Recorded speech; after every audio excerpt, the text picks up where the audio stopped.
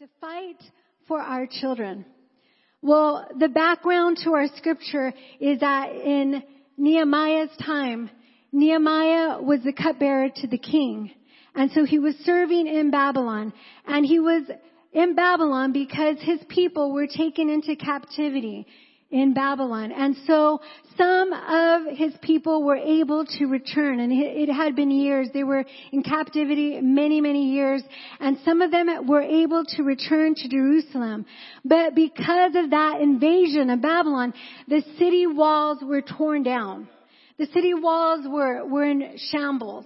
And so Nehemiah, when he hears about the walls of Jerusalem, he gets a heart for his people, and he asks the king permission to go back to help rebuild the wall. Because how many know if the wall is torn down, the enemy can come in easily. When a wall is torn down, there is no defense and there is no barrier to the enemy, and that's why the wall needs to be secure. And so Nehemiah goes back, and there is a tremendous response of the people. The people come together, and they build up the wall halfway all around the city of Jerusalem. And it's an amazing feat. But guess what? The enemy, when they hear about the enemy of the people of God, when they hear about what has happened and the progress that is being done, the enemy becomes furious. And the enemy begins to bring threats against the people. So what does Nehemiah do? He rallies the people together, and he says this to them in Nehemiah chapter 4, verse 14. Nehemiah says, "Then as I looked over the situation, I called together the nobles and the rest of the people and said to them, 'Don't be afraid of the enemy. Remember the Lord, who is great and glorious, and fight for your brothers, your sons, your daughters, your wives, and your homes.'" Who we fight with. Who we fight with. As parents, when we perceive a threat against our kids, right, we have no trouble in defending our children. I don't know if you've ever seen a mother bear in action, right? A mother bear will defend her cubs even though the enemy or the threat that comes against her is bigger than her, outweighs her, is more fierce, more dangerous. She will fight to the very end. And so we have no problem doing that. But I want to ask us today, what about when the threat is not perceived? What about when the threat is subtle or stealth? Nehemiah and the people were fighting against a real enemy. It was a natural threat. It was a real physical threat. But sometimes we as parents will be fighting against things that we cannot see. We will be fighting against supernatural threats. As Pastor had mentioned on Wednesday, that we've been watching this series about the life of Albert Einstein. And it's just a very interesting series. And Einstein, as he becomes a very well-known scientist, physicist, he is in Germany because all the great minds in science were in Germany at that time.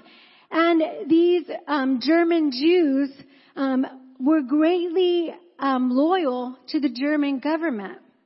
And so as the time goes on, it becomes at that time more anti-Semitic. There was a danger to the Jews, and Hitler was actually coming into power.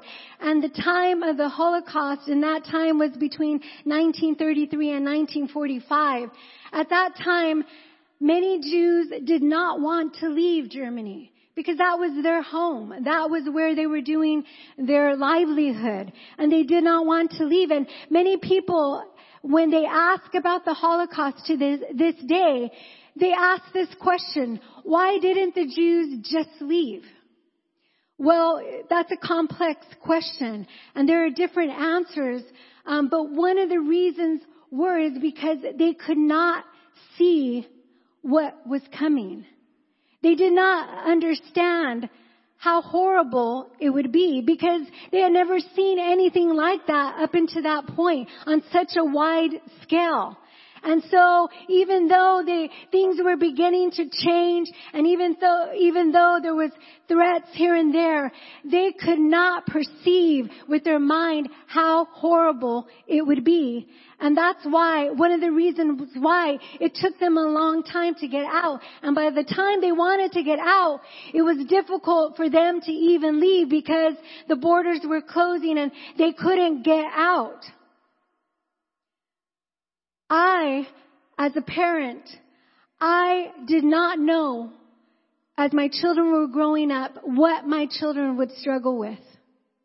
I could not foresee the things that they would deal with in their lives. Just like when I was growing up, my parents could not see the things that the enemy was trying to plant into my heart and mind. And I want to say that each one of my children struggled differently because they are all unique individuals with different personalities.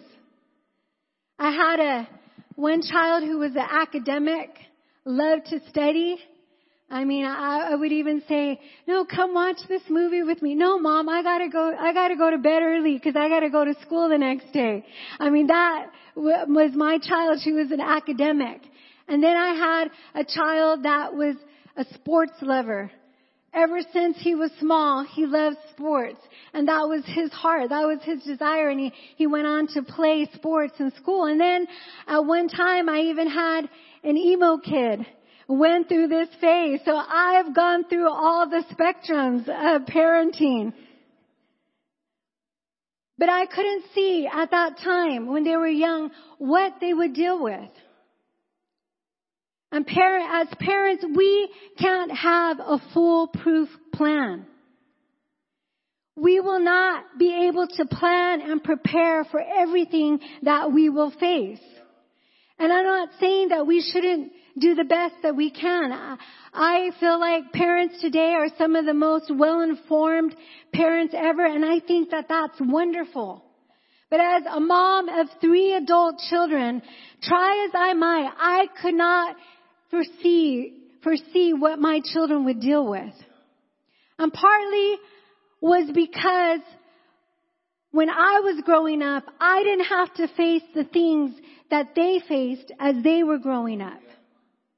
As parents, our generations did not have to face the things that kids and teens are dealing with today. Things that we never perceived or never had to deal with. Case in point, COVID or fentanyl. We didn't have to worry about those things back then to the degree that we have to worry about that today. We didn't have to worry about, in my day, internet porn. That wasn't around at that point as it is easily accessible today. And we didn't have to worry about transgender education. There are things that are coming that we cannot see. Issues that we have not been able to have seen before or have not faced. And we're not able to control what will come. And there's another thing that we can't control. Our child's free will. We cannot control that. So as Christian parents, we are facing a real enemy. And we're facing a world system that is anti-God and it's fighting against us. Have you ever had a physical problem that, you were facing some symptoms and you didn't know what you were dealing with? I mean, I dealt with that about a week and a half ago and so I had some symptoms and so then what do we usually do? I got my phone out and I started looking up those symptoms on the phone and, seeing what I could possibly have. And then I said, yep, I'm going to die, right? Because it just goes to the worst thing. And sometimes we do that to ourselves. Sometimes we're in an effort to be aware of things, which is not a bad thing, but we go down rabbit holes, right, on YouTube and we're like, wow, there's no hope for the world. It's gonna all go down, right? And so sometimes we're focused on that, on the things that are right in front of us, in front of our face, right? But we can be and should be focused on the one who is above all things, the one who is the Lord of all, the one who is able to work in the midst of trouble and trials. And Nehemiah said that, remember the Lord, our Lord who is great and glorious, because we need somebody who's bigger than ourselves. Anybody witness, you've come to a place and you're like, I need help in this. I need help. I need someone who is greater than myself because I can't make it on my own. And we're able to employ the help of the Lord in our home, in our personal lives, in our struggles. And God says, ask. Ask and I will help you. I will strengthen you. I will uphold you with my righteous right hand. So you are not alone in your home. God is with you and He will be your ally. Don't forget that you have someone who watches over you, who doesn't sleep or slumber.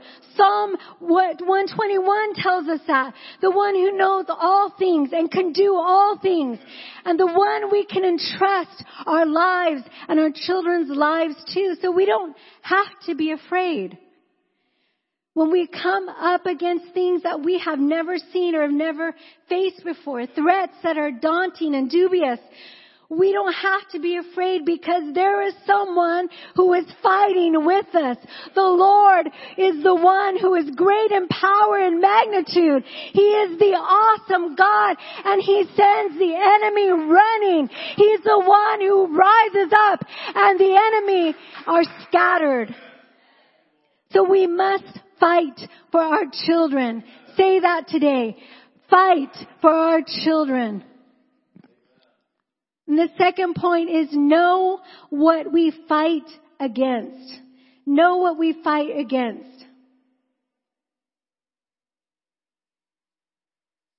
Now we might not be able to know what the enemy has planned against us, but we can know his strategy. Because Jesus told us what his strategy was in John 10:10. Jesus said the thief's purpose is to steal and kill and destroy. But Jesus said, my purpose is to give them a rich and satisfying life. Now this is the enemy's battle plan for our lives and the lives of our loved ones. His ultimate aim is destruction. And the enemy is described as a thief. That's his nature. He can't help but to steal. And so anything he can get his hands on, he will steal. And what he can't steal, he will kill. Now, it's interesting to me what this Greek word means because I always thought like kill, like to take out, to murder. But this word actually doesn't mean to kill by murder. It's the Greek word thuo, and it means to sacrifice or slay, like the killing of a sacrificial animal. What the enemy can't steal from us, he will try to get us to sacrifice. He will try to get us to lay down, surrender someone or something. And in regards to our children, the enemy will try to get us to acquiesce, to be silent, to give up our authority, to submit, and to believe that things will never change. You know, it's not easy when you are dealing with a prodigal child. I understand that. It's hard. It's one of the hardest things that a parent can face. And many times you will want to give up. You may be in that situation today when with that feeling of, I don't know if things will ever change. And it's hard. And I've been there. I've been there at that time of saying, God, I can't see a way out of this. And my heart was broken. And the pieces of my heart felt like they were shattered. But in that moment, when I cried out to God, He came and He mended my broken heart. And He said, you can go again. You can believe again. You can trust again. Because you don't have to trust in your child, but you can trust in the God who is unchanging and able to save. In regards to our lost loved ones, we are never to settle. We are never to compromise because we have been given a God-given inheritance. Years ago, I heard a mighty woman of God, Pat Francis, share this passage. And I'm going to share it with us today. In the book of Exodus, chapters 7 through 12, we read of the deliverance of God's people. The Israelites were in Egyptian slavery, and Pharaoh, a type of the devil, a representative of what the devil does, was holding God's people in bondage. Moses, the deliverer, stands before Pharaoh and tells him that Yahweh said to let his people go. So time and again, Moses comes before Pharaoh with that request for the people to go into the wilderness to worship God. And each time Pharaoh refuses. And then God sends a plague. He sends plagues to afflict the Egyptian people. As time goes on, Egypt and its wealth is being brought to ruins. But Pharaoh doesn't want to give up. And so finally, Pharaoh relents and tells Moses they could go and worship the Lord, but only the men. But Moses doesn't back down. He says this in Exodus 10:9, we will all go, young and old, our sons and daughters, and our flocks and herds. We must all join together in celebrating a festival to the Lord. So Pharaoh digs in his heels, denies Moses, and has him thrown out. Finally, after yet another devastating plague, Pharaoh tries to get Moses to compromise yet again. He says to them that he can take the people, he could take the men, he could take their little ones, but they cannot take their livestock. Moses refuses and declares that they are all going, that all the family, all the little ones, and all the livestock are going to go. And Moses says this, not one hoof will stay behind. And this is an example of how we are to deal with the devil. He will try to get us to back down, lay down, and surrender, but we don't have to. He will try to get us to bargain and say, okay, I'll allow you to worship the Lord, but not your children. Or I'll let your family go, but not your provisions. Well, devil, you're not going to get even one hoof. You will not get my children. You will not have my grandchildren, not my family, not my finances, not my stuff. And if you believe that this morning, will you declare with me, not one hoof? Come on, not one hoof. Not one hoof. This is how we fight against the enemy. We do not surrender. We do not compromise. We do not even counter offer. We tell the enemy how it's going to be, because God loves our family and He's a covenant keeping God, and He will be faithful to His promises. We must fight for our children. Now I'm going to switch gears here a little bit, because I want to talk about a sly tactic of the enemy. Because if the enemy can't get us to sacrifice our kids, the enemy will try to get us as parents to be the sacrifice. To believe that we are the ones that are to be on the altar. Dr. Douglas Weiss in his book, Prodigal Parent Process, writes this: God opens his scripture with an account of the type of parent he is. He first creates the heavens and the earth. He creates every living thing, and he creates a great environment for his children. He created Adam, and he spends quality time with Adam, teaching Adam, and they name the animal. He allows Adam to name the animals. So there could have been years and years of time with God. We don't know how long. And then God creates Eve, and he created marriage, his final masterpiece. So it's safe to say that God was a great parent. He created a perfect environment, perfect food, spent time with his children. He would be graded as a perfect parent.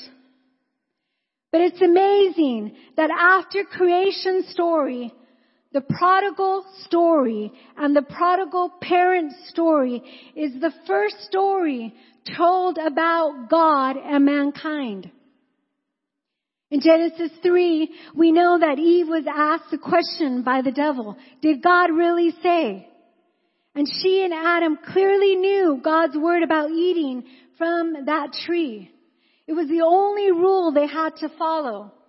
Mankind became a prodigal by first doubting God's word and then by disbelieving God's word.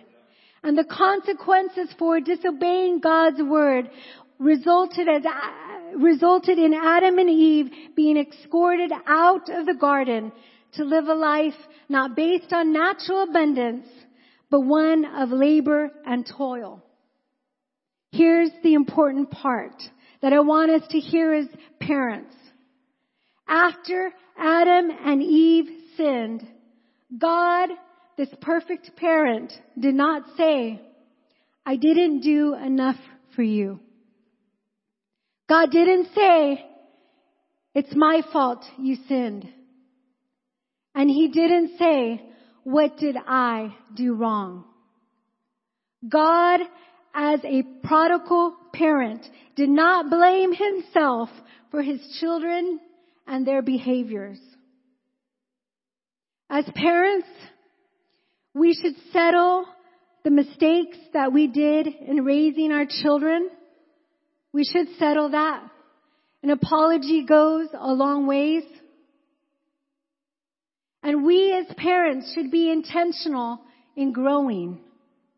But I want to remind us as parents that our children have a free will of their own. And we cannot control their choices. That is beyond our responsibility as a parent. And as parents, if we have made mistakes in the past, we can come to Jesus and allow him to close the door on the mistakes that we've made. Don't let guilt or the accuser of the brethren, the devil, be your taskmaster. Don't carry guilt in your lives. Don't carry the mistakes of the past. Because Jesus became the sacrifice so that we didn't have to be the sacrifice. He took our place. He forgave us. In fact, he let us go. He released us from the debt that we owed.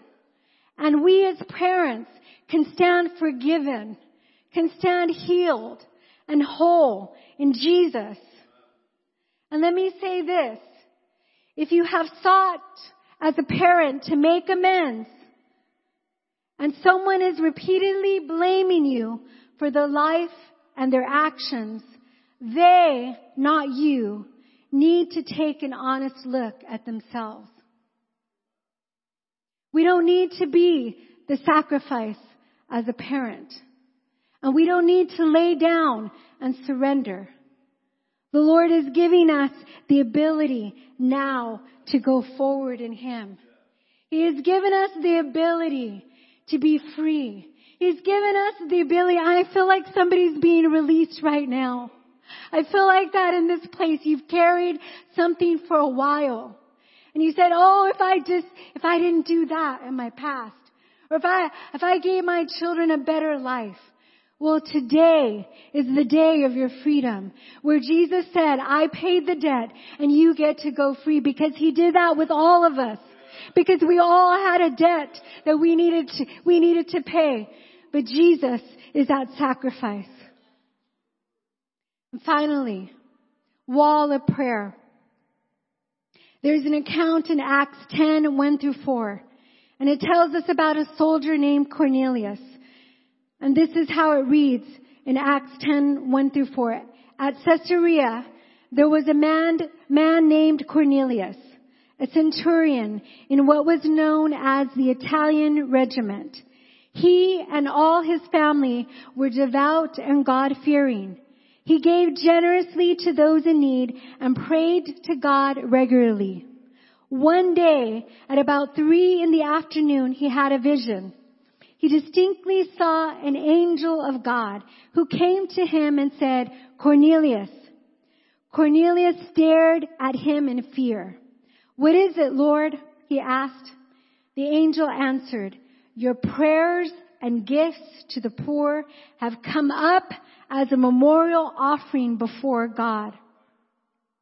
We see this account that Cornelius's prayers and Cornelius's offerings, they came up as an offering before God. These things got God's attention. It got God's attention. And that word for memorial offering in the Greek, it's a word menemasanon, which means a memorial. That by which a memory of a person or thing is preserved. A remembrance. Paul uses the root word of this Greek word in 2 Timothy 1:3, where he's talking to Timothy and he says, Timothy, I thank God night and the God that I serve with a clear conscience, just as my ancestors did. Night and day, I constantly remember you in my prayers. That's that root word that means remembrance, memory, mention. Every time that we bring our loved one to the altar of prayer, it is like we're building a memorial before the face of God. Every time that we pray and we say, God, I'm coming into your presence yet again. I'm bringing my loved one before you, and I'm bringing them before you. It's like we're painting the halls of heaven with the portraits and pictures of our loved ones. It's like everywhere God looks, He sees our family. He sees our loved one. He sees our prayers. He sees them going before Him.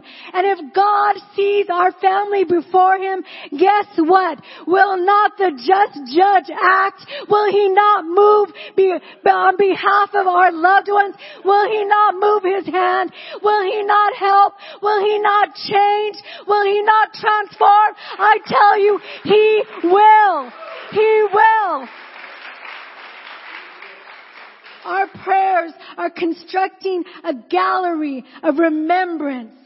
Oh, when we pray, we're entering into a supernatural realm. And sometimes it gets hard because we can't see with our natural eyes what's happening in the supernatural realm. But when we pray,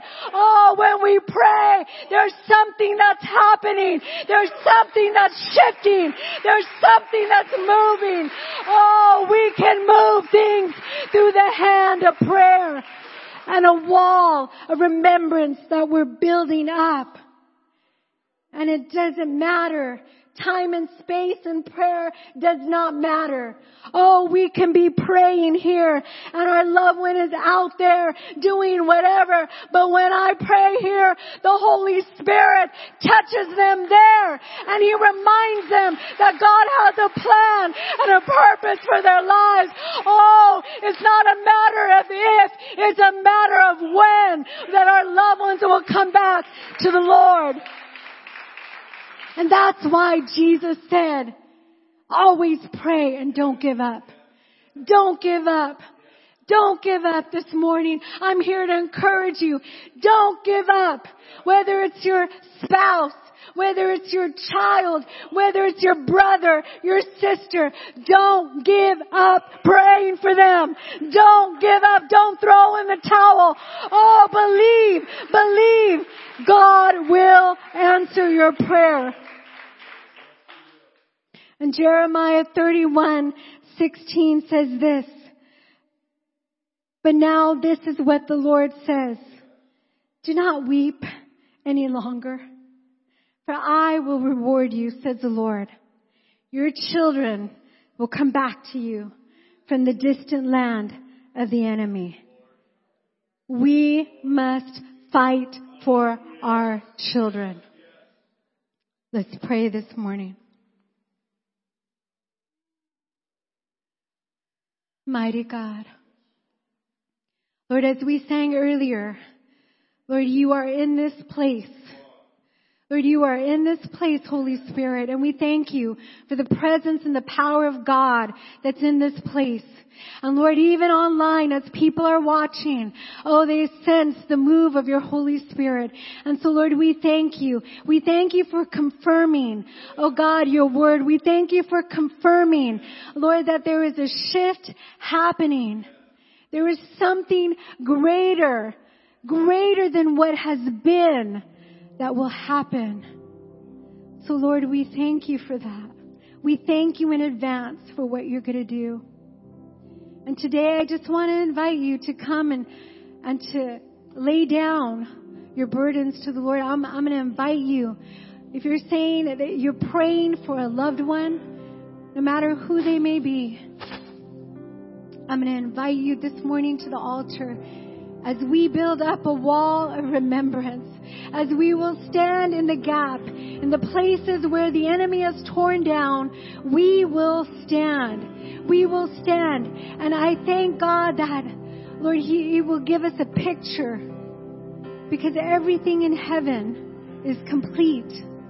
And so He will give us a picture of our loved ones whole, sane, free from addiction, free from bondage, coming back to the Lord. The prodigals are coming home. The prodigals are coming home as we pray today. I'm going to invite you up to pray as PW sings this song. We're just going to move heaven as it is in heaven. Let it be so here on earth. Come on. I invite you to come. Don't miss this moment. I invite you to come.